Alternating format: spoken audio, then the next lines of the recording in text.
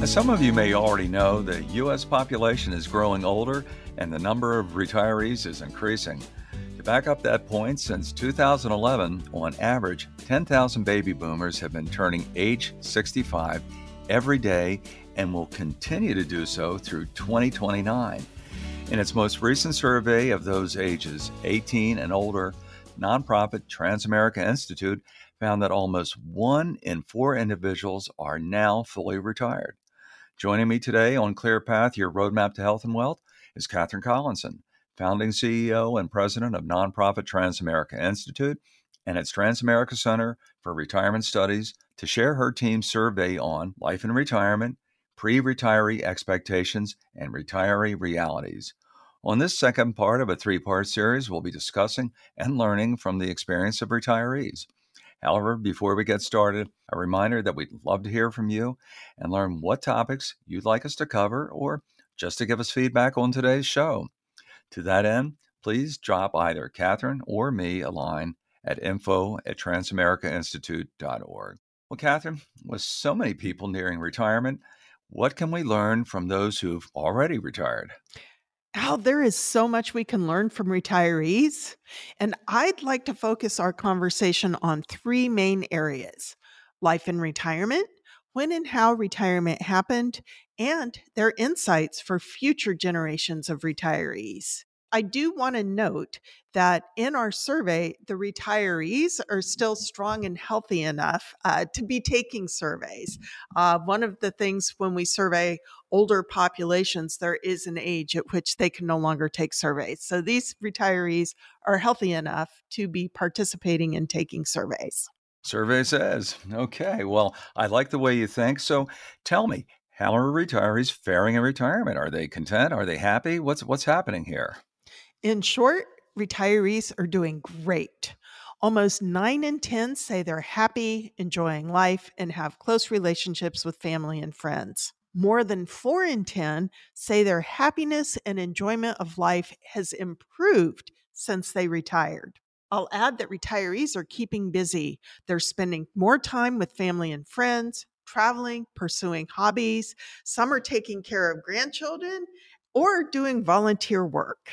That's great to hear, Katherine. Admittedly, I'm living my best life in retirement, having become part of the ClearPath team, as well as enjoying travel around the country and abroad, making and reconnecting with friends and family, especially with our first grandchild, Finn. So trust me, I couldn't be more grateful. That said, among some of my friends and former colleagues for that matter, I know they've found the transition into retirement to be, well, less seamless and more than a bit jarring. Al, it can be a jolt. That's why I'd like to talk about when and how retirement happens. Most retirees in the survey did not work until the traditional retirement age of 65. The median age they retired was just 62, and it was not because they won the lottery or could quit their day jobs. Our survey found that almost 6 in 10 retirees retired sooner than planned, and it appears their transition may have been difficult. Most cited either personal health or employment-related issues as their reasons for retiring early. Very few did so due to financial ability. Exactly. And as a matter of fact, on our first episode in the 3-part series, we talked about pre-retiree expectations versus retiree realities, touching on this very point. So then, given what's at stake, I'd like to amplify this issue regarding what we can learn from the experience of retirees, as well as what those currently in the workforce can do to address this risk. Clearly, the experience of retirees illustrates the imperative that we protect our health and do everything we can to help ensure our continued employment. And that includes keeping our job skills up to date, learning new skills, staying on top of the job market, and networking. The survey findings also underscore the importance of having contingency plans if retirement happens unexpectedly. Agreed. Retirement definitely presents some major financial considerations and potential consequences. And for those retiring sooner than planned, it seems those issues could really intensify, right? Al, you're right.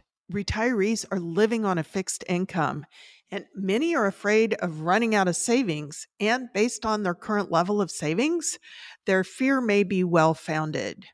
Excluding home equity, the total household retirement savings among retirees is $73,000. That's the estimated median in total household retirement savings.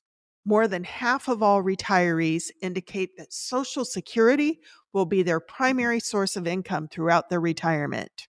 And among those currently receiving Social Security benefits, the median age they started is 63.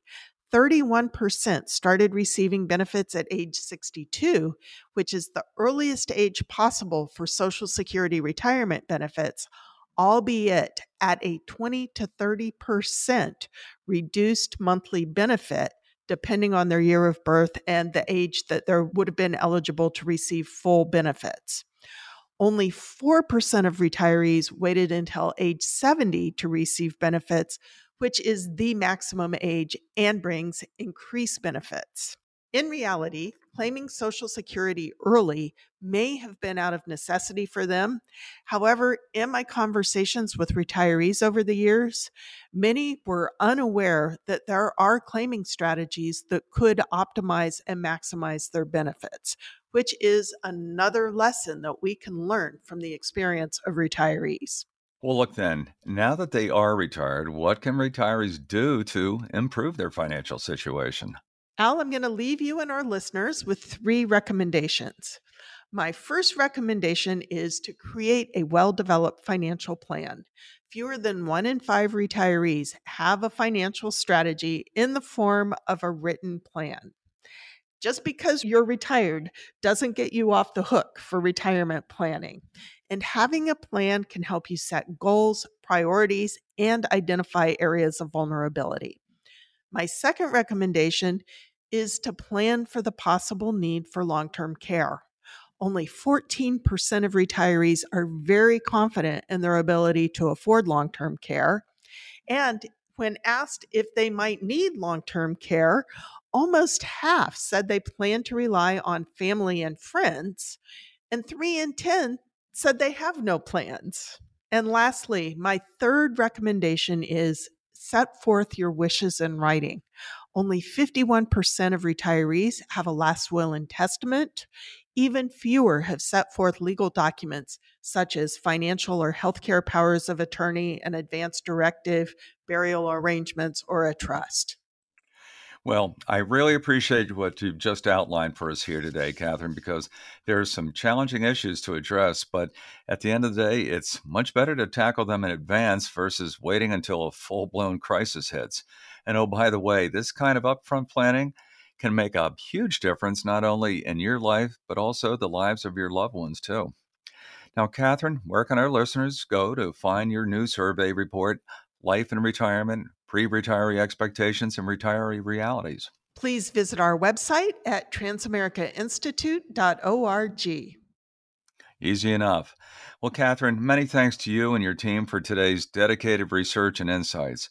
And here's hoping everyone will join us for the other episodes in this 3-part series on pre-retiree expectations versus retiree realities. Our next and final episode of the series will be devoted to getting ready to retire. Once again, if you've got ideas for future episodes, comments, or feedback, please share them by emailing Catherine or me at info@transamericainstitute.org. And don't forget to subscribe to our podcast so you won't miss upcoming episodes. Until the next time, I'm your host, Al Waller.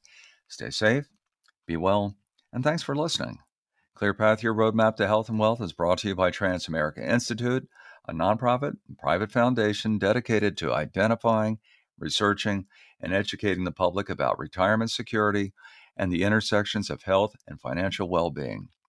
You can find our weekly podcast on WYPR's website and mobile app, wherever you get your podcasts, and at transamericainstitute.org/podcast. Clear Path, Your Roadmap to Health and Wealth is produced by the Transamerica Institute with assistance from WYPR.